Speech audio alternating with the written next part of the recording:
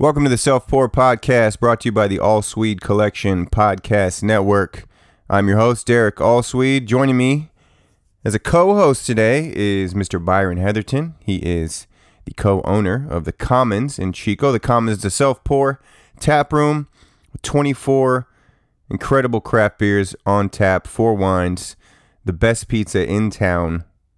You pour it yourself. You go there, you pay by the ounce, you drink what you want. Has some of the best food and drink in town. Go to The Commons at 2412 Park Avenue. Now, on to today's episode. We're sticking with the beer theme here. This gentleman created a company that, in my opinion, has skyrocketed out of the gate. He continues to expand and grow. The sky is the limit for Farmers Brewing. Our guest today is the owner, founder, and CEO of Farmers Brewing. He represents what Northern California is to me. It's a place filled with ingenuity and talent and innovation and intelligence and entrepreneurship. And it comes out of these really small towns. But the quality is there.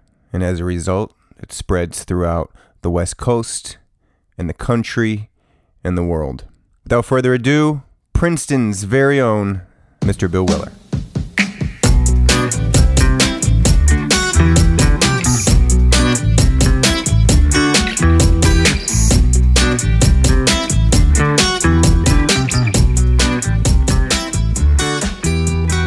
So we'll pour a light beer to get started, and I want to ask you about your past a little bit. Sure. Do you want to crack one of those open, Byron? Yeah, what do we got on deck?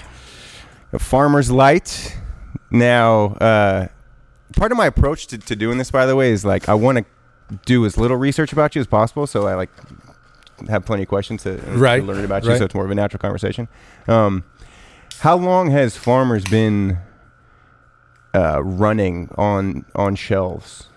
So we were on draft in 2019 at just a few spots, including Commons here.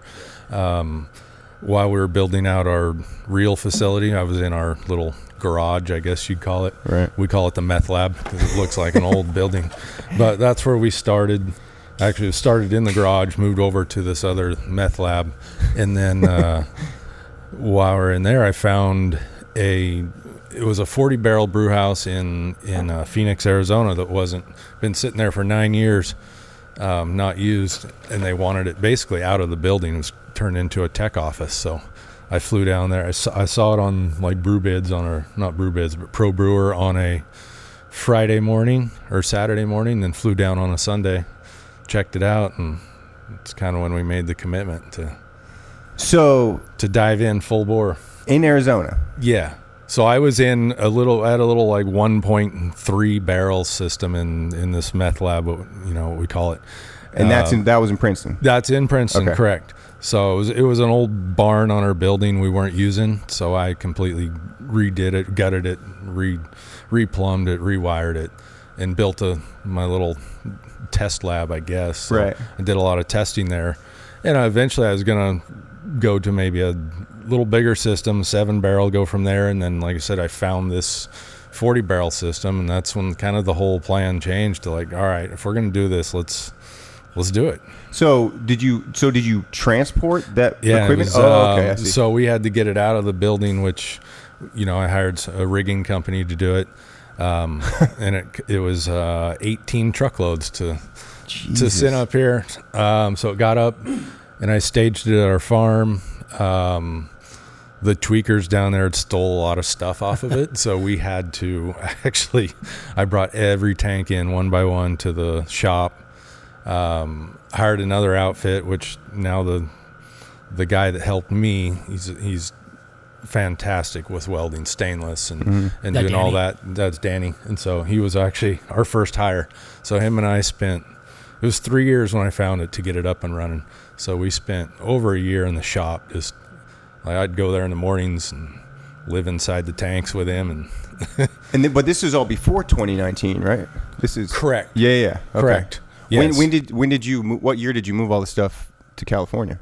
It was probably 18. Okay. So, I mean, permits, I always joke, we've got like 85 water permits, and we are in California, so it's pretty ridiculous, some of the, Yeah, I remember. as you guys know. Yeah. Oh, it's crazy. But I remember when we first got your beer and we were invited out to the brewery, you had the setup there, and your kids were little at the time. Yep. They were living in there and having fun, and Yeah, I put them to work at an early age. yep, that's good. So speaking of family, one thing I do know, since I'm buddies with Garth, we talk about you every now and then. And he mentioned that, are you a fifth generation? Yeah, so I'm Princetonian? third at our spot where we're at now. Okay. But my families came from like Illinois and Washington. They were farmers back then. So how far back do you know about your family history? Like, were we talking your great grandparents came over from Illinois? Oh God! Not to put you on the spot. Yeah, I'd have to go look. My dad, Gotcha. They did a bunch of research, and I don't know exactly where, because two sides of the family, and then my wife's family too is her grandpa came up here from LA and started a dairy farm, and then got into traditional farming. Do you know how and where your parents met? That's a good question. I'm college. They both went to Chico State. Okay. So yeah, they met at college, Okay. but I don't know the exact story. No. Okay. So then grandparents also did they basically started the farm that you're on now? Okay. Yes. And so you say Illinois. Do you know anything more about your family history, like back in the old country where they came from? We're from all over the place, but a lot of German, that sort of background. Yeah. So this is in the DNA. So I guess brewing's in the blood. Yeah. Right. Same here. Yeah, I'm a German ancestry too, and we had our ancestors came over from Wisconsin. They came to Wisconsin first. Gotcha. So my curiosity, I guess, I'm interested to see.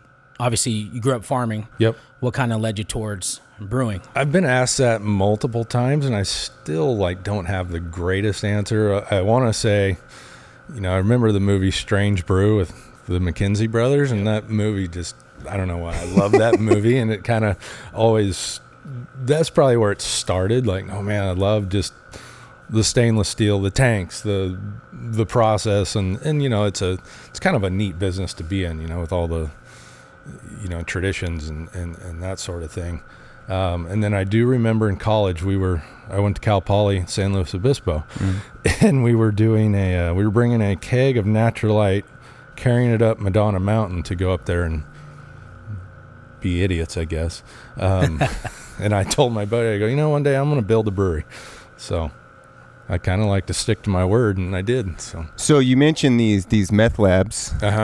Was there anything before that where you're literally in like a room in your house doing stuff? In the garage. Okay. So hence we'll get to the beer that we'll try last, I guess. A new one we have coming out. So I named it Garage Dweller. Nice. Because a lot of things happen in the garage. Guys like to tinker on their toys and do all that stuff. So it's kind of It is true. A lot of worlds change in garages. That's where they start. So that's it. We were very busy on our farm. My brother and I expanded it quite a bit since we started our own business in '96. So we spent a lot of time doing that, and finally, I never had the time to brew. Finally, I just set aside some time and then kind of designed my little 5-gallon. Of course, you do a 5-gallon batch, that's way too much work for 5 gallons of beer. Yeah. So then it grows into 15, then a 30. That was all garage, and then I like to say my wife kicked me out of the garage. So I saw this other building, and I always had the plan, this building was in a great location on our farm where there's a main natural gas line. There was the correct electricity for it. It was just it just fit. Great location. Did you have some farming equipment that you used to help build out this brewery too? Oh yeah. It's probably not OSHA approved what we did. We'd put in, we did a lot of the work ourselves. I remember tipping up our big fermenters and The first one was pretty scary. We did it with a backhoe and a great awl, and yeah.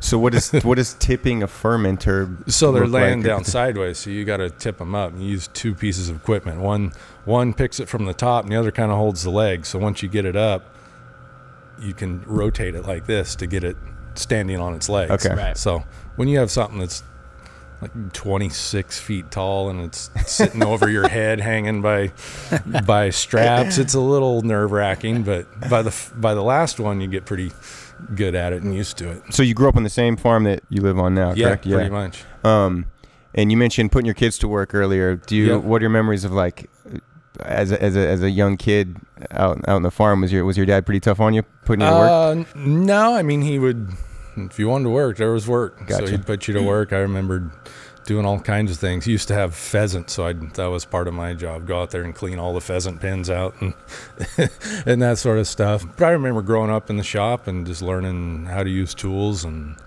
that sort of thing. But you also, out there, you find trouble to get into. Yeah. Lots of firecrackers and, good stuff that young kids like to do. Are you noticing, since Princeton is relatively small, like I feel like it can only have changed so much over the years and decades, right? Yeah.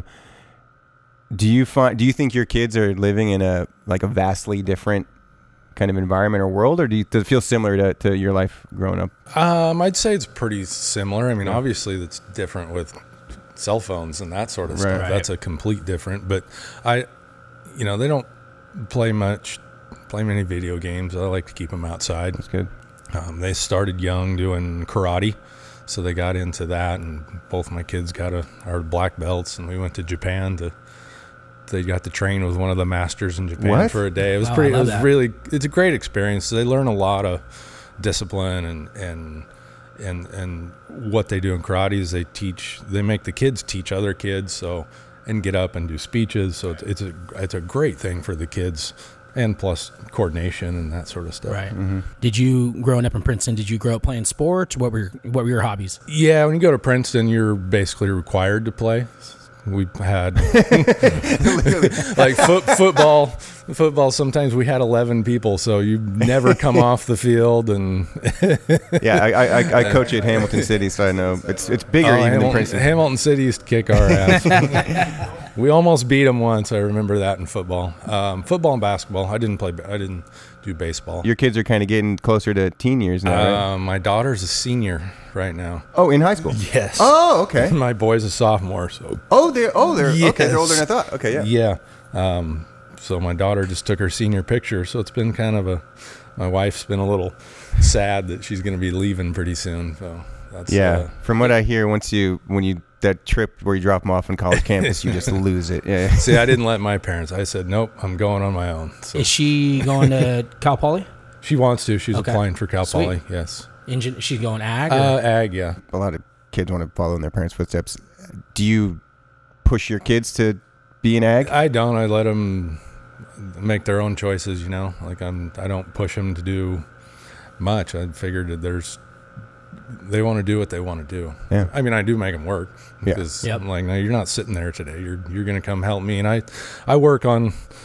We did a lot of our self-distribution in the beginning, so I still worked on a lot of the trucks and everything. And just 2 weekends ago, I was changing brakes on one of the trucks, and I made the kids come and they learned how to change brakes on a semi truck. So That's awesome. I don't know how to do and that. now they have their own car, so I make them go. They change their own brakes. They do all their own stuff. Nice. So my daughter. I need to learn My from daughter. Yeah. My daughter can change the oil in her Jeep and everything. So That's amazing. But she's gonna study in ag. there's a ag systems management is one she's applying for. Okay.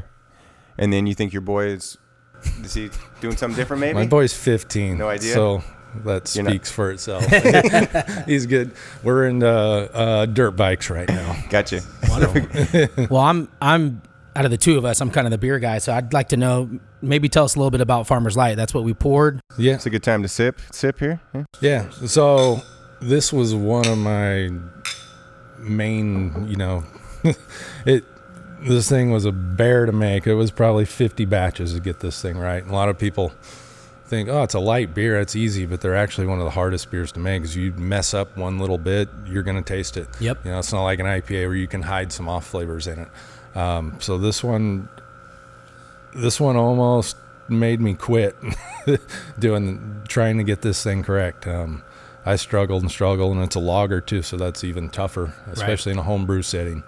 But finally, I remember the day I finally poured it and got it. So, Yep. So, And at what facility did that happen? in at? the meth lab. Okay. Yeah.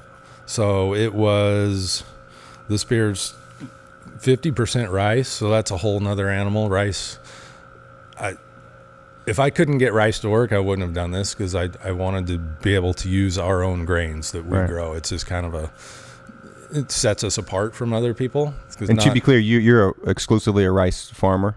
Wheat as well. No, we go rice, almonds, walnuts, and we're growing wheat. I grow wheat for two of actually Sun Up and 530 have wheat that we grow specifically, a special variety on the farm. So are you going to implement hops now onto the farm too? I've thought about it. It's a little too hot here. They don't grow. I have a little hop farm that I play around with. But it's so you have to outsource. Yeah, we outsource the hops. Yeah. Most brewers do. You mentioned it's like people even get them from like New Zealand and stuff out New here. Zealand, We use some Australia. New Zealand hops in our beer too. They make great beers. My wife actually lived in New Zealand for about 6 months. So. Oh, really? Yeah. That's bucket list for me for sure. I want to go there. So we're actually heading back there into November. Are you going to check out some hop farms? We might. Yeah. Sweet. It's one of our first vacation in about 4 years. Nice. You guys flying into Auckland or? Flying into Auckland, yes. Okay. And we have some friends back there, so it's fun. Got it. Spend a lot of time in Queenstown doing the fun stuff. That's awesome. I want to go. Who's the biggest vendor for you guys that you sell to for your rice? The For our co-op? rice? Or? Yeah, so we belong to a co-op, Okay. and we sell it to another private firm, but the co-op we've been in forever. Yeah. They pick actually up most bought of your rice. another mill not a year or two ago, so they've expanded. This year's a little tough on the rice guys, just with the drought. The droughts. This has been the craziest year I've ever seen. Yeah, I want to talk a lot about water in the third segment, talking about the future. Sure. Well, I just want to go back to Farmers Light real quick. As the owner of the Commons, we've been open 5 years. I think we've had your guys' beer since the beginning. Farmers Light has been a top 3 selling beer for us. I think it's a great beer. We get a lot of light lager drinkers. Yeah. The branding, the story behind the brewery, and obviously the quality of the beer speaks for itself. So kudos to you. We brought thousands and thousands of beers in here. That's kind of that's our concept, right? And Farmers is top 3, so I think that says a lot. I'm happy with it. You knocked it out of the park. The trials and tribulations of making that was fun, but what it really did for us is it made us a lot better brewer, just because of all the stuff you have to learn by making something like that. Right. We don't pasteurize it. We actually sterile filter it, so it never gets hot like the major brands do. Okay. Yeah. So are you guys fermenting that horizontally, or is that vertical still? It's vertical. Okay. And our brights that we got from the facility in Arizona are actually horizontal, so it's what they are. They're more of a pain to deal with, just because when you're trying to purge them, they don't purge the greatest. So it took us a lot of time and different techniques to find out the best way to purge these tanks. So I've been to the brewery, so the horizontal tanks are actually the brights. Yes. Okay. And they're not jacketed, so we had to build the cold room for them. Yeah, exactly. But we do have some new, they're not used. Green Flash had an auction. We purchased quite a few, actually 4 new 250 barrel fermenters that'll be coming in probably next week. Oh, sweet. So we might use one of those as a bright, just to turn stuff over quicker. Derek might need a little explanation I'm on just a bright nodding tank. and following. It's fine. Sorry, you live in this world. You kind of just forget that some people don't know exactly what you're talking about. No, look, for people listening who know, then they'll know. I'm an English major, so I'm a little more fascinated just by the story of things. And you've grown. We're not quite getting into the middle section yet, but we'll make our way there. I mean, you've grown this business so quickly from my eyes, outside looking in, and done such an incredible job out of the gate. Now that when you look at the Farmer's Light beer now, the branding, like, how does that make you feel now? I mean, do you romanticize it a little bit? I mean, you think back to your garage and now where you are? Not really. I'm looking forward most of the time. Once in a while, I'll sit there and go in the brewery at night, or when I'm shutting down or something and no one's in there, it's quiet, and just have a beer by yourself. It's kind of like, oh shit, I can't believe can't believe what we put ourselves through for this many years. But in this beer, Farmer's Light, we actually brew it about 8.2% in the brewery. We have a machine that we can blend down beer, so we blend it almost 1-to-1 with special water, deaerated water. So we take the oxygen out of the water. Mm-hmm. So if you try it before it's diluted, it's we sell it in the tap room, our tap room in our restaurant here in Chico. It's called Old 99. That's and you'd hardly ever know, you would not know they're the same beer. And we can do so many different things because we do brew at higher gravity like that. We can make all kinds of little specialty beers that completely taste different, use different yeast, play around with it. The amount of chemistry that you've learned over the past 4 or 5 years must be substantial, right?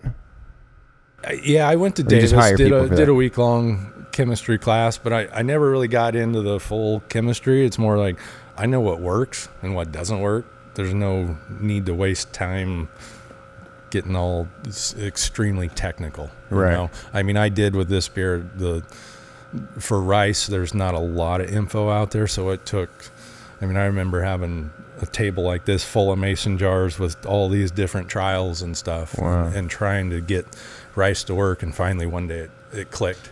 So on that topic, first of all, one of the things when we were talking about hops, I was thinking, like, what a great advantage to grow the product that you're using for this stuff. You must save some money there,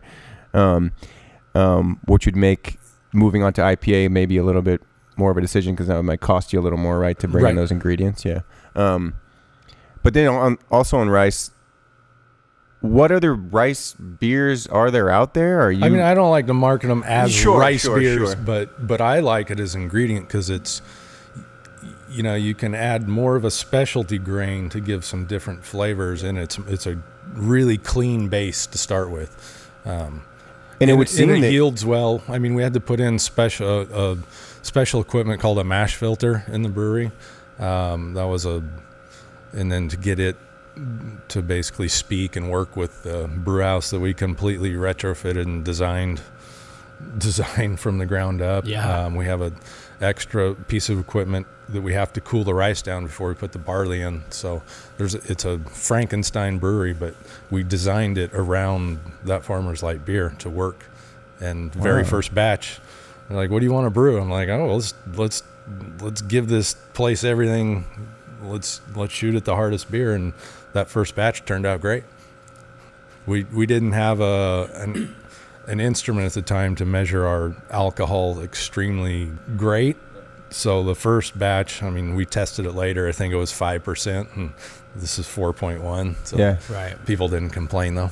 It would just seem that using rice with beer isn't so common, so you've kind of developed this knowledge base that's kind of unique, really. Bud Light's 40% rice. Okay. I believe that's what I've talked to one of their brewers. Gotcha. Okay. So we're close to that where Bud Light is. Right. Yeah. Tastes a lot better. Yeah. I agree. Way better. I agree. Those guys aren't they using corn? Some type of corn?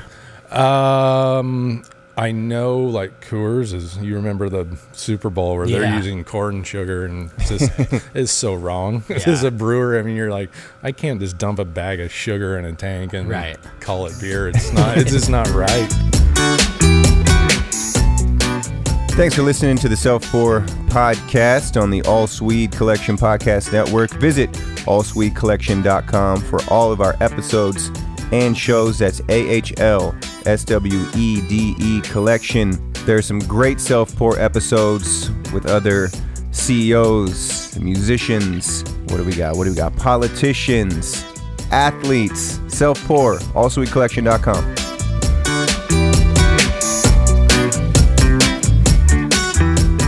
find yourself to be a competitive guy? Like maybe the better your business does, do you start to think, well, hey, I can outdo this company and that company? Or I there's never a think goal? of it against company versus company. I mean, I always like to challenge myself, really. Right. I mean, the brewery, to take an old brew house and bring it up and turn it into something that works. And, you know, I did a lot of the electrical wiring on the brew house myself, and I just enjoy that. Oh, wow. Enjoy that challenge. I mean, putting the brewery together was fun.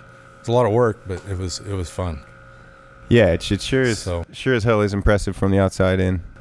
Yeah, I guess you say, that. do we have to go after other people? No, I mean, we had someone come the other day and like, oh, your name is similar to this. Why are you copying them? Like, I don't know what you're even talking about. We do our own thing. We come up with our own names, recipes, everything. So it's great. Do we want to pour this Slapperman here? Anybody? Are we drinking this? I'd love to. All right. it's dangerous. There's a fun story behind it, everything. And Please tell. to let you know, that is the base of this beer is that old 99. So it's the Farmer's Light before it's diluted. So we'll pull it off a tank, put it in a different fermenter, and then we actually use we grow our cucumbers and our dill that we we in there. Nice. Grow. So that's always a fun these? day. You juice about 50 pounds of cucumbers, and Right. and sometimes we've had to buy some dill because our dill didn't turn out great or we didn't grow enough. And I remember washing 10 5-gallon buckets of dill, and then you throw that in the fermenter. It looks like a swamp or something in Right. there. But this beer was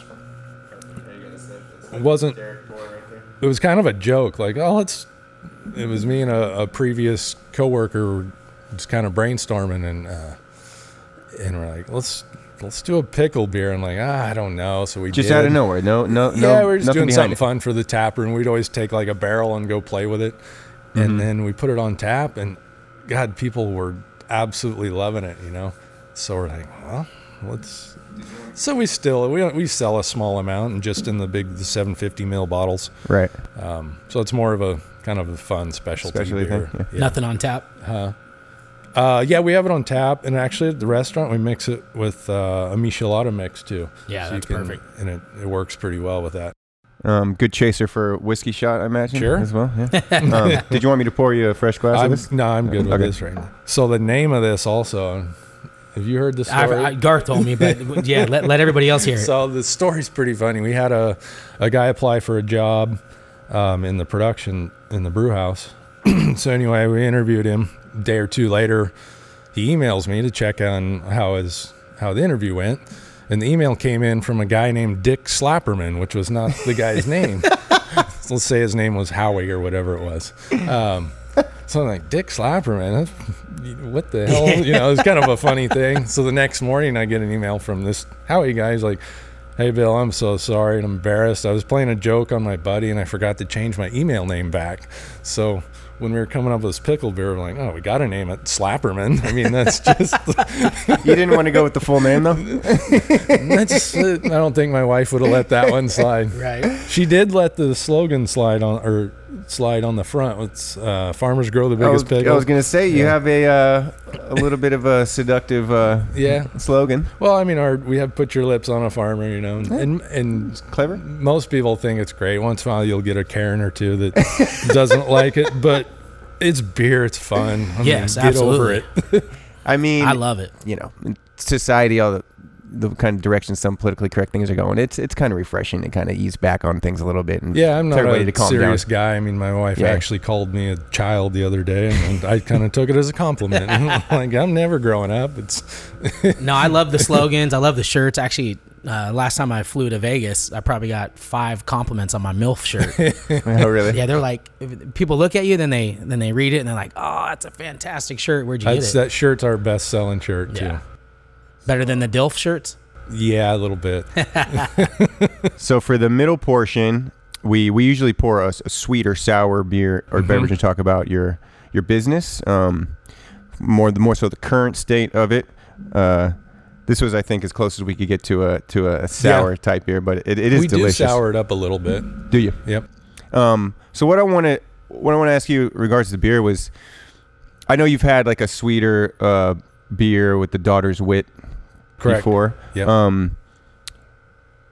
I guess I don't want to ask you if you plan on doing a sweeter sour in the future, but more so, how do you decide what goes on the shelf? Is it strictly a numbers thing, or are there sometimes where you want to put something for the brand, or is there something else behind? Yeah, so the first year we came out with we call it our Core 4. So we have Farmer's Light 530, which is an unfiltered wheat. We have a Mexican lager called Valle, and then our Sun Up Till Sundown, which was a session IPA. So those have always been our core beers. And then in the beginning, we did make some limited. So we had a few other beers, but in the beginning, when you're getting name out there, it's almost too many different styles, and making them is kind of a pain in the brew house to switch around a whole lot. I like pain in the brew house is a slogan instead of pain in the butt. Yep. So we had one called the Stubborn Mule, which is 100% rice. Right. And you want to talk about a pain in the ass, I think. Yeah, we had it here. I liked it. I know. A lot of people like it. It just, it didn't move super well. And I think the one day we brewed it, the second batch, a 17-hour day in the brew house. It was no fun at all. What's a normal day? Oh, that's like triple the time. Yeah. Okay. Yeah. So anyway, so now we do have a seasonal that we rotate. Summer Kickback, which is our highest selling seasonal, and this is one of my favorite beers. So we have a Fall Harvest and Oktoberfest, Winter Migration, which is a Bock, and then Spring Planting, which is like a hoppy red lager, kind of a different style, but lovely beer. I like So- that. yeah, so- it's Yeah. I like that one as well. So you have your core 4 and then your seasonals. Yep. So basically we have 5 on the shelf, and it depends where you're at, which store. I mean, that's a lot of it. The sales guys, that's what they do. They've done very well is get beer on the shelves. But when you get too many, it's there's a lot behind, which I've learned to get in on the shelf. So it seems like you're kind of at that fundamental place where you know what you want on the shelf. I mean, it's not like you're going to be 23. We got a lot of stuff coming out, so we're toying with the idea of we have 3 other limiteds, like you talked about, Daughter's Wit. We get quite a few requests for that one to come back, and it just everybody thinks, oh, put that out there. Well, it's not that easy, or people, when are you going to can that? Well, the can design process is 6 months to a year long to get that, and getting the cans, which is a whole nother can of worms. Yeah, no, I think everybody at one point, these puns you're using are perfect. all the breweries that I know of that I'm friends with, they struggled with aluminum. That's why I have a lot of gray hair now from the candemic, I guess. Is it safe to say that? I mean, Farmer's Light's obviously the number 1 seller. Correct. And then what's second and third? So 530 and Valle are next, and they go back and forth. Okay. And a lot of it depends on where you're at too. Right. Some distributors our Valle does better than 530. So it's fun to kind of see the different, what sells in different locations better. Given that we're obviously incredibly good friends with Garth, and he's part of the sales team. What is his title exactly again? He's head of sales. Head of sales. Yeah. Kind of walk us through the growth, the footprint of where you guys are at, because I know you guys started self-distro. Yeah. Now you're with a few different distributors. We made the choice early on to distribute ourselves. So we had, I remember we bought our first little Isuzu. We called it My Little Pony. My daughter hates those things. She thinks they're the ugliest little things, but they're great little vehicles. So we were distributing before we changed our plan out. We had 2 trucks in Sacramento and a warehouse. We were distributing from Sacramento to Redding ourselves, which was fun, but also hair pulling because I don't know if anybody knows how a lot of the new trucks have all these DEF systems, and there was one point I think I had 4 trucks down just because of the DEF systems. And what's a DEF system? So it's where they diesel inject the urea. Fluid? It's cleaner burning. Okay. But a lot of them you have to sit there and you have to run to do a burnout. You got to let the we had one had to run half a day, just sit there at like 2,000 RPMs for half a day. I'm like, well, that doesn't really, it kind of defeats the purpose to me. But My truck has an EcoDiesel and I have to put DEF in it, but it's nothing like what they have to deal with. Yeah. So and we had a driver just up and leave a load of beer on the street in the middle of the day in Sacramento. So that was kind of our, I think it's time to move on. So in the meantime, we were with some other distributors farther away.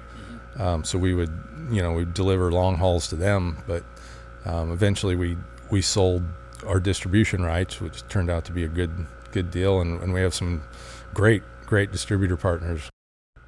So geographically, you guys go all the way down to Fresno? So we are Fresno up to Oregon border. Okay. There's 2 counties that we will start in here November. Okay. So that then we don't have any holes.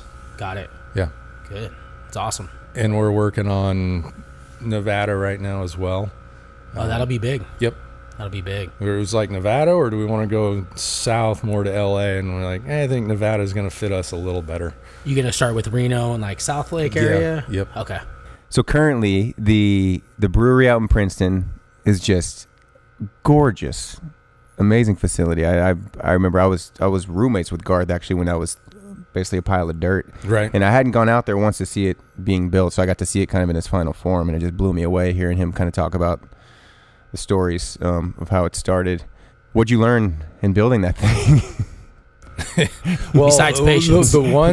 It was funny. We're in an extreme drought right now, but of course the year we were building the brewery, it never stopped raining, and we're trying to get the underground in, and it would just dry out enough. You'd get almost a day window. So I mean, I would get out there at 2 or 3 in the morning on the little excavator and just try and get as much as we did all our own plumbing on the underground for the wastewater and all that, and our dirt out there is clay, so I mean it's sticky and gooey and. Yeah. Wait, so you have plumbing fun. experience too, or did you had crews? Yeah. Wow. You grow up on the farm, you learn to, like, my dad's never a guy to call somebody and fix something. It's like, well, we can fix it ourselves. So we're hiring here out in the corner, so if you're looking for some work. Yeah, and then you end up now with these gigantic. Are those barrels? That's what you call them? Those fermenters. Fermenters. Yes. Okay. Those are the big things inside. Yep. So that's where when you brew, the cylinders. brew house makes wort. The wort goes in the fermenters where you add the yeast. So basically, as a brewer, you're making yeast food. So then the yeast turn it into beer. So they take the sugars, eat them, and turn them into alcohol and carbon dioxide. And just the yeast is an extremely important part of the brewing. There's so many different variations out there and flavors you can get. Mm-hmm. Like a Hefeweizen beer. Mm-hmm. That banana flavor is all from the yeast. So then back to kind of the different varietals that you have that you want to put out there. You're always experimenting. You got your specialty stuff that you're playing with. And then it's your choice to say, okay, I like this. Let's box it and put it out as a seasonal. Since we just opened a restaurant here in town, and so we're able to brew a lot more of our just trial batches, I guess. Yeah. And have it at the Before restaurant. we wouldn't sell. We've got a couple 10-barrel fermenters, and we would never go through 20 kegs of beer at the Princeton tap room. But now over here in Chico, I mean, the place swallows beer. So we're able to try a lot of fun stuff, and we have 46 taps, so we need to make a lot of different beers. So the one we'll talk about later is our hazy coming out. I mean, I still can't believe I'm saying that we're making a hazy. It's not my style. I was going to say, when I first met you, hazy wasn't on the map. I have to thank you one so of our much. distributor was like, did you guys, he talked to Garth, he's like, did you guys, he sent us a text, he's like, did you guys tie Bill up and make a hazy? Well, you did it for people like me because I love hazy. And actually, it turned out really well. And then we see what it does at the restaurant and tap room. We just put it back on last week, and it's our number 2. Wow. So the tap room is now effectively a place for you to test out beers, see what does well, Absolutely. and now so it does kind of become a numbers thing. Okay, this is selling like crazy. We got to put it on the shelves, right? Yeah. I mean, there's also, you know what's going to sell on the shelf, what's not. Okay. Like there's beers we make over there just for fun that I know we'll never make. Like a Hefeweizen. I love a Hefeweizen, but they're just not going to sell very yeah. well. So we just Sounds like the hazy might end up on shelves. the hazy. We're working on the label right now. Yeah, nice. What was sort of going through your head? What was the process of kind of shifting, making that move to hazy, even though you were kind of standoffish about it in the beginning?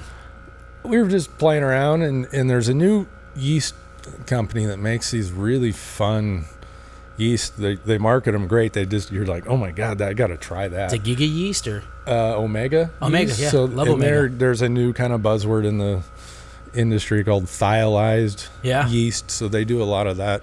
And actually, the hazy I brought is first time we did it. We tried a new yeast, and you're able to go with half the amount of hops and still get the same flavors. So it's great. It saves you. I mean, when you dry hop a beer like that, when you throw hops directly in the fermenter, so when it's cold, not in the brew house when it's hot. Mm-hmm. In a hazy, you throw them in almost the second day of fermentation. Mm-hmm. But they soak up a lot of beer. You waste a lot of beer by doing that to get that flavor. And we learn the hard way.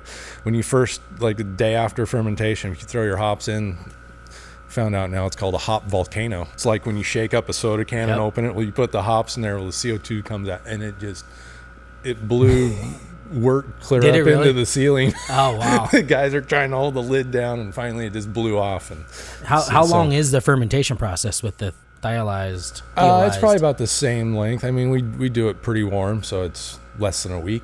Okay. So with how quickly you've grown, your schedule must have evolved here in terms of what you're paying attention to in the company or what you're doing day to day. Oh, is that safe to say? I've been through so many phases in this, Yeah. Now I hate to say it, but I'm a lot of office work now, which is really not me, but it's got to be done. So what are you spending your time focusing on, thinking about? Well, the restaurant took a lot of my time away. It's going to be fun when that place is all built up around there. I'm still a little upset that the the kale sprouts, is that coming back? Everybody loved them that tried them, but people see that and go, I'm not going to try that. It's a lot of those things. Gochujang kale sprouts. Yeah, fantastic. They're phenomenal. All the things to talk about. We're talking about kale sprouts here. Come on. Hey, my wife's a chef, so I go for the unique stuff. Yeah. So in regard to how you're spending your days now and what you're kind of looking at. Yeah. So when the restaurant was going on, I spent a couple weeks here. I mean, I did a lot of install stuff there too. Me and Danny. Danny spent a lot of time there until midnight trying to get it. We had a deadline that we were shooting for, and we made that deadline by about 3 minutes, I think. When we opened the doors, we were still hanging stuff, and but we have a great GM over there and a great crew. So now we're get back, focus more on the brewery side of it, and so we're working on some new products for 23, some new packaging. So we're gonna go into 19.2 cans. So we just bought the Green Flash auction. We bought a smaller canning line that we're going to dedicate to 19.2 ounce cans. Those are individual cans for sale, the 19.2s? Correct. So it'll come in a pack. Mm-hmm. As soon as it gets stored, they open it and put it singly on the shelf. And the other direction are 30 packs on the way? Not yet. Not yet? Okay. Our packaging line will do 24 packs. It won't do a 30. It'll do our 19.2 pack, so which is going to be nice. So we'll be able to package right off of that. God, it seems like packaging is such a monumental. Oh yeah, I mean, if you think about business like this, if you've ever heard of Canvan, I mean, they're making a killing right now. But we used Canvan when COVID hit. We just got going in 2020. Yeah, and we were just in draft, and then all of a sudden, here comes COVID, and draft sales went to zero overnight. So we were gonna have to either furlough everybody, or luckily we had a lot of the artwork done for the cans. So and I'd spent 3 years putting this thing together. I was kind of like, I need give me a week or two to breathe. And nope, all right, let's get it right in the cans. So they were ugly. They were the stick-on labels, and we had the Canvan, which is a mobile canning unit, come up and can for us. But trying to schedule them 6 weeks out with your brews, and they're very expensive, honestly. So we put in a full canning line a year, 2 years ahead of what I planned on doing it. Yeah, and it's a top of the line canning line. It's nice. Yes. So we got that in. Then you couldn't get cans for a while. What percentage of your time are you putting into the farm versus the brewery and restaurant? Not a ton anymore. I usually start there in the office in the mornings. That's my first stop is at the farm. We're in harvest right now. We'll be finishing up walnuts tomorrow, actually. Nice. Rice is done. Rice was only a quarter of the rice was planted this year, as opposed to normal. A quarter? Yes. Wow. It's just weird driving out and seeing all these bare fields this year. Yeah. It's kind of sad. How was the walnut harvest? It's okay. Walnut prices are in the tank. So How'd the almonds do? almonds were crappy this year as well. We had a frost that wiped the almonds out. So I still do frost control, which I don't know if you know what frost control is. It's no fun. It's when the almonds are at the right stage when they're just starting the year. And if it gets below a certain temperature, it'll wipe your crop out. So we monitor. We go down, say you start at midnight, and I basically take a pillow, sleep in my pickup, and we have these pretty sensitive temperature controllers. So you drive around and see where it's at, and then we have helicopters on standby that'll fly above it, and then they'll push heat. If there's an inversion layer, they push the warm air down. This year, normally about 5 in the mornings when it gets the coldest, somewhere around there, right before the sun comes up. This year was a super cold spell. Midnight, we were already at like 28 degrees, and so there was really nothing you could have done. But I mean, that's a great point. So, yeah, how on earth are you doing both of these things now?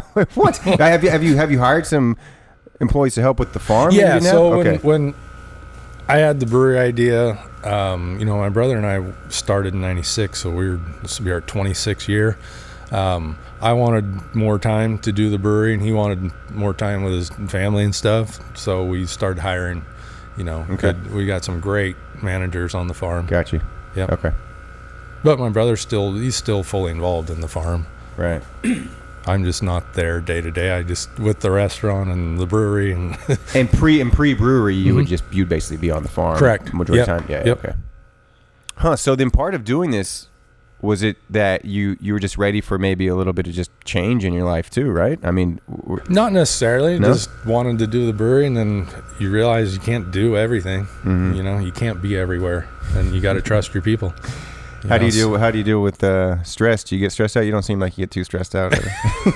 Ask my wife that question. Yeah, we should have had her here too. I know. Yeah. Actually, I took up a new hobby that's kind of my stress release. So that's what is it? My kids now golfing.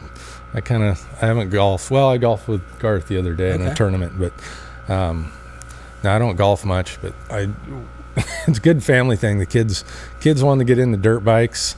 So they did, and then they kind of peer pressured me. Come on, Dad, get one. So you rode 47 or 46, I got my first bike in last December, and so now we go out to the tracks usually on Sundays and that's go see if we can hurt ourselves. But do you go to Cycleland at all? We were cycling yesterday, actually. Okay. So are they racing or are they just riding? My boy is starting to do some more some cross country racing, but they do it on the tracks. His last one was an hour and a half, so I don't know if you ever ridden a dirt bike. It's the most, physically demanding. Yeah, I'm good for about 20 minutes. You don't realize how demanding and physical it is. Just upper body, just shaking. Balance, everything. So driving trails, not as much, but, kids got into it, so I taught the boy how to run a backhoe, and we built a full track at our house. We have acres, so we go out there, and the neighbor kids come over. It's fun. It's great because kids learn to work on their bikes. But for me, it's you put on all your gear, put the helmet on, you kind of forget about everything because if you don't focus on what you're doing, you're going to end up in the hospital. Yeah, you hurt yourself for sure. Have you guys ridden up at Prairie City? No, but there's a race there November 5th. Yeah, big one. Yeah, District 36 is what my boy does. So yeah, okay. He's going to race in that one. Yeah, that's when I had quads. That's where we used to ride. It's fantastic terrain. Yeah. And then they have big, motocross races up there. So right. Yeah, I have not been there, but I know one of our sales reps, he's been there quite a bit. He was telling me about it. Not a good sport that goes along with beer. So I want to take a quick break to tell you about the Talking Black Art podcast. This is a podcast hosted by myself, Derek Allsweed, and Corey Hunt. It's a white guy and a black guy, old millennials, discussing famous black art. In season 1, we cover 4 films over 16 episodes, and the conversations naturally branch out beyond the art itself. I'm really proud of this podcast. I highly recommend it. Whatever your background is, I think there's a lot to gain from what we did in season 1. Season 2 is on the way. We're going to branch out into television now. I'm really excited to pick that back up with Corey. AllSweetCollection.com, Talking Black Art. Back to the show.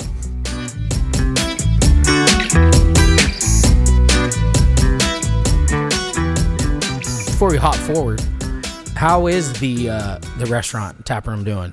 I mean, every time I've been there, it's been packed, and it seems like it's crushing it. Yeah, it's a learning process, and you know how the restaurant business is, working with young employees, and most of them are good. I think we hired 130 people over there, so that's 130. You're just gonna always have issues like that, you know. Issues. There's gonna be some turnover. Just getting people to show up on time is our general manager, and he's very good, but he has very high standards. He's like, a minute late is the same as an hour late to me. So, oh wow, what'd you learn most through that process building that place? A lot about how commercial kitchen works. Like, I had no idea how, we had a consultant, so just designing the kitchen to be efficient, and we're still looking back. There's a few things we would have changed, and we've already had to make some additions and change some things around, but it's fun. I mean, I like learning stuff and new challenges. And you had to develop a relationship with, was it Dan Gonzalez? Yes. The one that's trying to, yeah, he's a developer. His guy that runs the development out there, or construction of it, Brian, he was great to work with. It makes me feel so good to see the development that's even happened just the last 5, maybe 10 years in Chico. I mean, this stuff just wasn't here before, and it's like that. I think there's a substantial change happened in the last decade in particular, and I think you're the newest example of that. On that note, what do you see Chico? I guess let's talk about Chico specifically. Is this a place like this is your hub? This is a town that you want to do your business in, or like your home base? We want to. I mean, there's some territories that we got a lot of room to grow in. That's our goal. Mm-hmm. I mean, it's a business. It's a volume business. So, I mean, you got to get your volume out there. We put a lot of money into the brewery, so you need to recoup that at some point. Just in your opinion, how do you see Chico moving forward? Do you like do you think the city's going to continue to grow? Do you like where it's at now? Yeah, I mean, there's out there in that development, there's over 5,000 homes slated to go out there. There's In-Lows putting a big cancer center in. That's huge. There's some more. I don't know when it's going to happen, but it's talked about like a big climbing facility, indoor climbing facility. It's going to be a fun area. There's a lot of new fun stuff. It's like Dan's son is putting like a high-end cocktail bar in there. Mm-hmm. So that'll be kind of neat to see some unique stuff.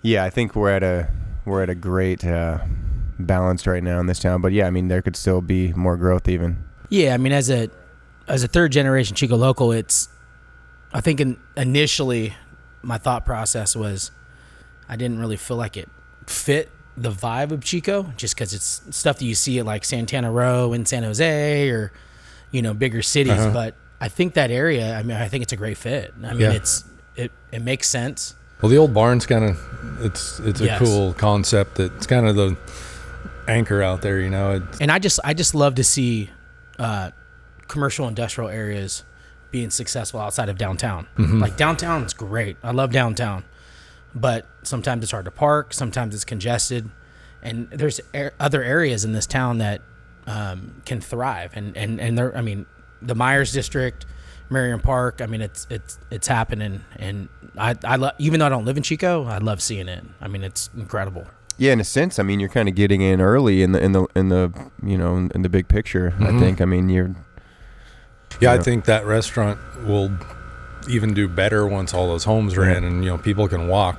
We have a big patio where people can bring their dogs. So it sounds like you're open to building more restaurants in the future, different locations. No, okay. Was that quick enough? Maybe a satellite tap room? I mean, honestly, we didn't want to get into the restaurant business, but just that location we're like, man, if it's perfect. If the vibe fits us with the old barn, and so we couldn't. Originally, we were going to do like half the building. Then we took a little more, then a little more, and then finally, wife and I were driving right around here, the Commons, and I remember just going, let's just do the whole thing. She's like, yeah, you're right. And so I love it. She's played quite a role in that getting going. Absolutely. Is that right? Yeah. Yes. Yep.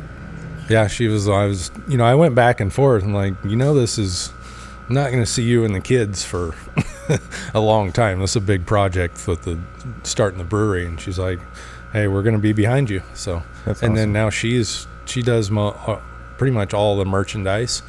So she's the glue. She's the glue of the business. She's Yep. great. Let's talk about Garage Dweller. This is a hazy IPA, 6.9%. Bill's going to tell us a little bit more about the dive into the hazy varietal. And I'm so happy about this. maybe a little bit about the brewing process without giving up too many trade secrets. as of now, I mean, we're brewing it on our own now, but originally we would peel off some wort from the brew house from another batch, because our brew house, it makes a big batch at a time, so you can't really brew a small batch in it. So we've learned tricks to play around with it. So this is basically the 530 base beer. 530 is at 5%. This is 6.9. So 530 we brew a lot stronger and dilute. All our beers we do that. It's just more efficient. You use your tanks. So wheat in the grain bill for sure. Correct. Yeah. So I want to taste these original batches with a higher alcohol content. Got to go out to the brewery. You just did Slapperman. Sure, That's sure. old 99. So that's why when we kind of do sun up, change it a little bit. We don't have to change anything. We just change a number on the blending machine. Really. Right. But so this one. We tried a new yeast on our big batch. We used some just different hops in here. I don't like to use a lot of the hops that are super Mainstream. like Citra. Mosaic. It's just like everybody does it. Nelson. So I like to try different stuff, and I actually use a lot of older school hops that have. The C's? Huh? Cascade, Centennial, No, those guys? not really Cascade. Just some older ones that are really good. Like there was, I'm drawing a blank right now on one that was shunned for a long time, and we tried it. It's actually in the spring planting. Okay. And we were like, that's great. Let's use it. So What's the characteristics of that hop? More of the danky or more of tropical-y? yeah, a lot of like this one's a lot more on the tropical Yeah, side. I Plus love that the thiolized yeast is that's what it does. I'm like I said, chemistry is not my huge specialty, but the thiols release a lot of the those tropical aromatics. It's funny when we do Century, you can try. Everybody gets a little different, wow. and then you talk about it, and people are like, "Oh yeah. Now I know Right. what that. I get that now." That's more refreshing than most hazies. Yeah, I don't I've like to drank. do anything that's extremely on the bitter side. That's our thing, is more drinkable, easy drinking. It is. Okay. It is. I'm curious about branding. In the beer business, it almost seems like the type of beer you put on the shelf is almost a part of the brand, right? Yep.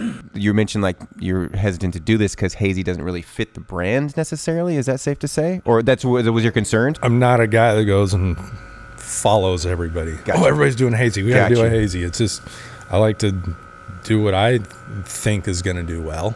Like not many people were doing a light beer. Right. Now a lot of breweries are, but No, I thought that was brilliant to lean into this because everything was going this direction so heavily. It just seemed like yeah.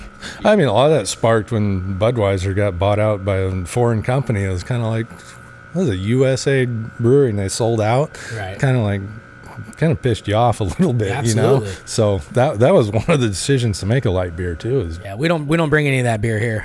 I mean, it's still brewed in America by Right. American workers, but just feels wrong. What is your favorite type of beer to drink? My personal favorite is Valle. Valle, A Mexican lager. That's my go-to, or summer kickback. But I'm like anybody. I like to try different stuff. I'll try a sour. I'll try we're bringing a sour on here pretty soon to the restaurant. Oh, you are? So we do a lot of guest taps there as well, because we can't make a lot of things, and I like to, we have ciders, we have kombuchas, same as you guys. Everybody likes to try something different. Yep. So we talked a little bit about you expanding in Northern California, and now you're in the Central California now. Yep, Central Valley. And then you're going to move down to Southern We California? have two territories, or big ones, San Mateo and Santa Clara County. Those we're going to open up here very soon. So that's like 2.7 million people in those two counties. And then you mentioned Nevada. I mean, is it impossible to say how far you want to scale, or is your goal to scale? People ask me, I don't know where we're going to stop. It's, like I said, we just bought the 4 new fermenters. So I planned for it. I planned in the brewery, everything for expansion. So the valves are already in place. So it's kind of like a plug and play there to add. We built extra room for these fermenters to go in. So I'm putting those in. It'll just give us a lot more flexibility. Yeah, wow. That I'm so fascinated to see how that unfolds for you in the next 5 years or so, how kind of far you go and how far east you go, basically. I don't know. I've been running pretty hard for a while. It's kind of like, do I want to keep doing that, or do I want to, we have a great team. Yeah. So, we've put together, from everywhere, from our social media to our sales guys to our production, to our facility managers. We have a great team. And our farm is phenomenal guys too, Right. I'm really proud of what we've, the people that we have. Well, what about, so obviously, Derek and I, we did a podcast with Ken, and we asked the same question. Their slogan is family owned, operated, and argued over. Yeah. Is it in your plans to stay independent and keep it family owned and operated? 100%. Yep. My daughter, she actually likes the farm. She drives tractors once in a while. My boy, he likes to work. Who knows? They might like the farm better than the brewery, but the fact that you never know at 17 and 15. You guys remember that age. Right. Yeah. My daughter's pretty she's pretty focused, like I said. My boy's a little on the non-focused side right now. Well, look, so I teach secondary schools, and that's just not to be, gender biased, but girls are much more focused and well-behaved than boys. I do have 2 girls, so I can say I could agree with that. Yep. The fact that we're even talking about or flirting with these ideas of you scaling across the country, for instance, in this short amount of time is just it blows me away all the time. I know we haven't hung out much or talked much, but those are the conversations I had with Garth. I'm always just like, how are you guys growing so fast? And it's because you seem to have a knack for hiring good people. Where the heck does that come from? We've hired some not so good. Okay. There's definitely trial and error. We can get into those stories. No, let's not. Oh God, we won't get into the Karens either. Right.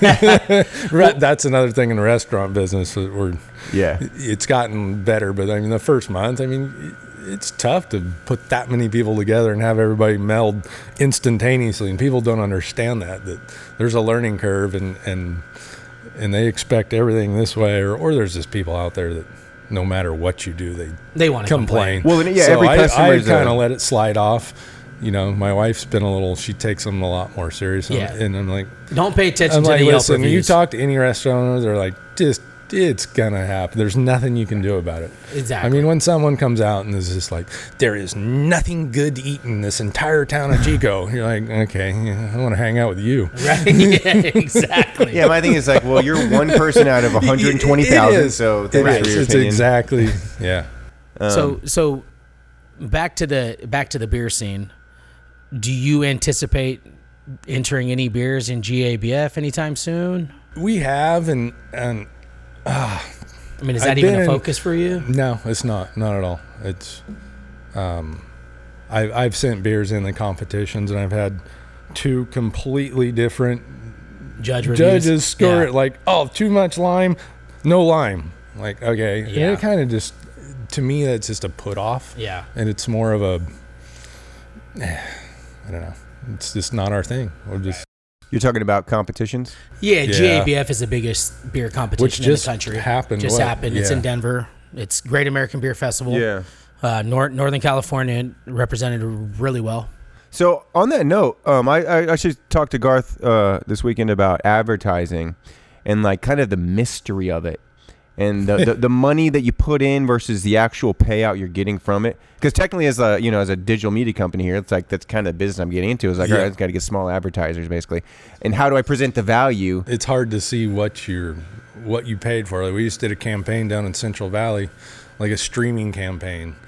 Oh, you got this many impressions, all that, and then we're trying to see what it does to sales, and we didn't really see a. Is it all just smoke and mirrors? No, not all of it. I mean, when we hit Chico, we had our radio ad, which we did the 530 salute, and they're still actually doing a 530 thing. Right. They're not saying it's by Farmers Brewing, but we did that in billboards, and Chico did really well for us. It was our best, still is our best market.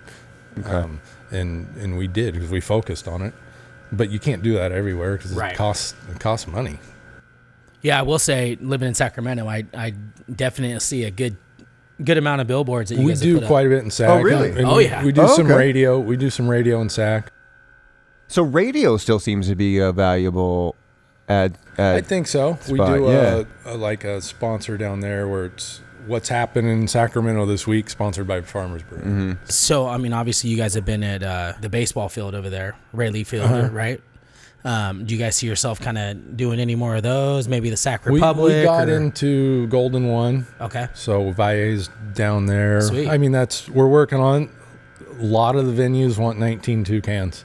So we're doing 19.2 cans. They're in the works. Actually, just got one of the labels approved by Cola today. Oh, sweet. So those will be coming out first quarter of 23. Because I'm a season ticket holder at Sac Republic, so I Okay. want farmers beers. I'm tired of drinking Lagunitas and. Well, it makes me This think other about stuff. advertising too. It's like it seems like the advertising is just to have your beer for purchase at a Golden One. Like that's the advertising, not the extra cost. It's just you kill two birds with one stone. They buy your product. It's also there for them to see. Yeah, but those big venues, I mean, you got to pay a lot to get in there for one Okay. tap handle. It's an obscene amount So of it money. is like paying for it. It's definitely pay to play. Okay. We sponsored Silver Dollar here, and those guys have been great. And it was fun to sponsor that because I grew up going to these races every Friday night when I was a little Gold kid. Cup. You betcha. Oh, yeah. That's So you fun. sponsored a sprint car? We do a I sprint think? car. Yeah. A local farmer. This is. Well, he sponsored our buddy's dad, Denny's dad. He sponsored Denny's dad, Oh, really? Alves. Oh yeah, Yeah. in Destruction And he Derby, won, right? And then his brother, he's got a dragster that he goes, and so we got a farmer's dragster. It looks pretty cool. It's got the pheasant on the air Oh, yeah. intake. That's It looks awesome. it looks Incredible. pretty cool. We actually sponsored there's a kid down in Yuba City that is a phenomenal motocross rider, and we sponsored him. He made it to. Oh, really? There's the biggest amateur in the U.S. called Loretta Lynn.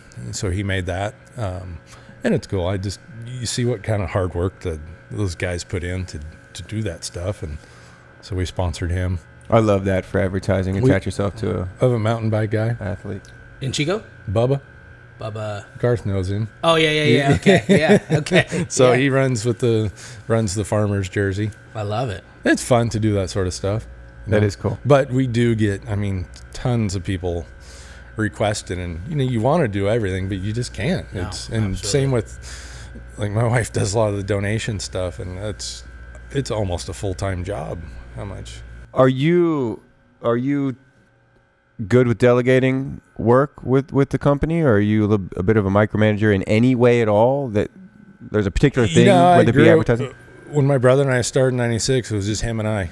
Yeah. And then, we didn't have any of those management skills. We put our heads down and worked, and then finally hired a person, and then more, and you grow, and yeah, you learn how to do that stuff. I think the farm definitely prepared me for the brewery, and yes, we did micromanage, but I've learned.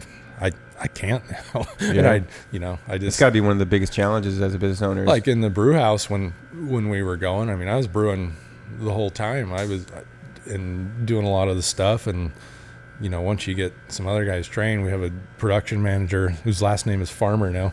Oh, that's right, Dan. Yeah. Yeah. He's great. You said his last name is Farmer now, like he changed No. it? Okay. No. I didn't mean it like that. Wow, that's a good point. Our production manager now's last name is Gotcha. Farmer. So we had to hire him. I mean, came in with his last name is Farmer. But no, he's a great guy. He's great with the crew in there and very organized and clean. I'm a very clean guy. Most brewers have a little OCD in them. It's a clean brewery. It's definitely a clean brewery. Beautiful. We mentioned water earlier. We don't have to get political or anything, but what's it like running a business like this in California? For instance, I make sure you have a laundry list of... You have to... It's always funny. We did a lot of people have a ribbon cutting ceremony. Right. Well, I did, and I told my wife, I said, go buy a bunch of hula hoops. We're going to have a hoop jumping ceremony. So we did a picture, and we're all jumping through hula hoops because you have to go through all this stuff, and then they'd never even inspect it. I mean, it's fine, but...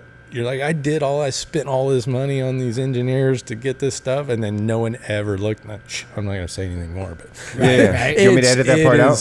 No, and a lot of it is so absolutely wasteful and that doesn't actually do anything to help anything.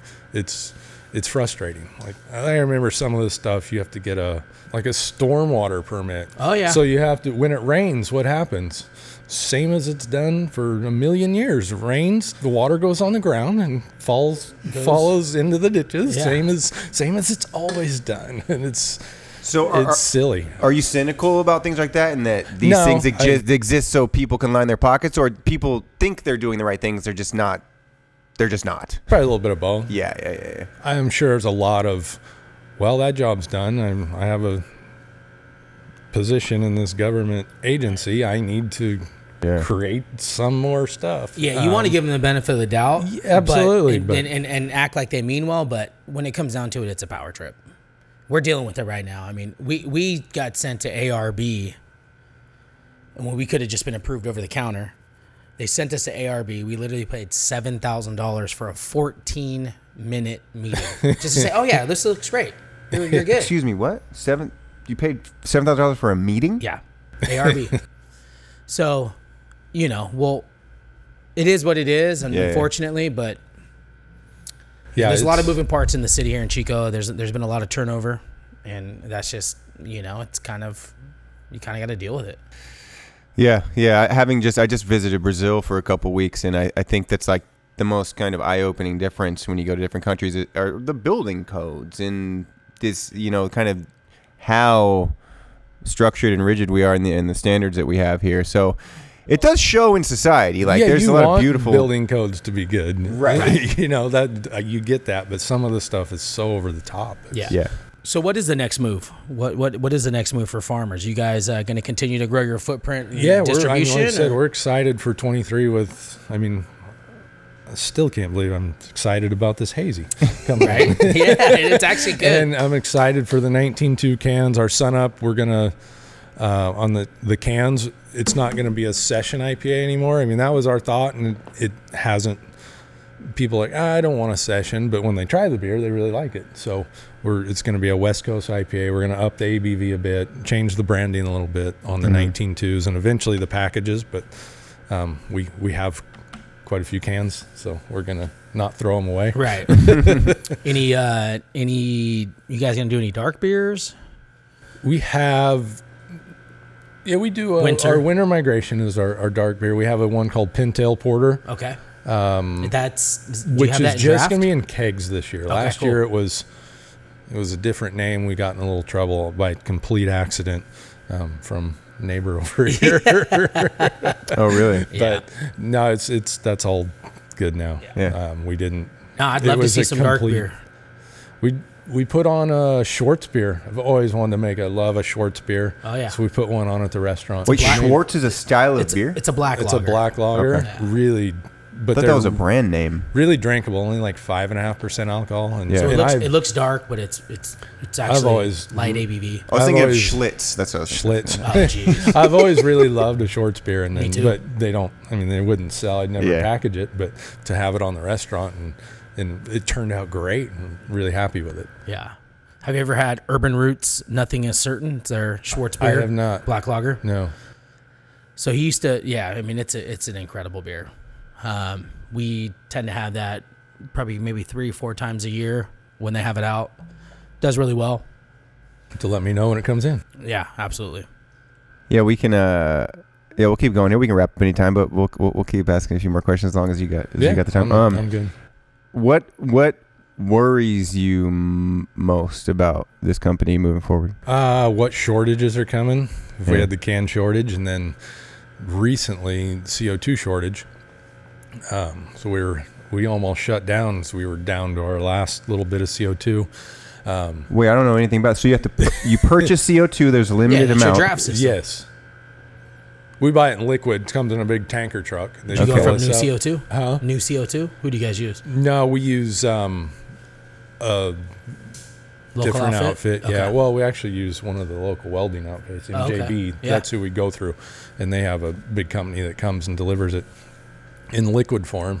So if you don't have CO2, you're dead in the water. You can't carbonate. You can't purge lines. You can't do anything. So Why is there a shortage of it?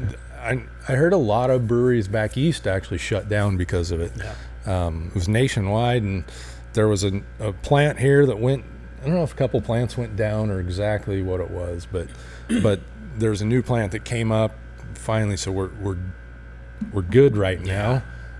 We were like a day off from running out, and someone messed up at another facility, like an organic farm facility, and they left a valve on. So the truck guy came and he topped us off with everything. So we loaded his truck up with beer.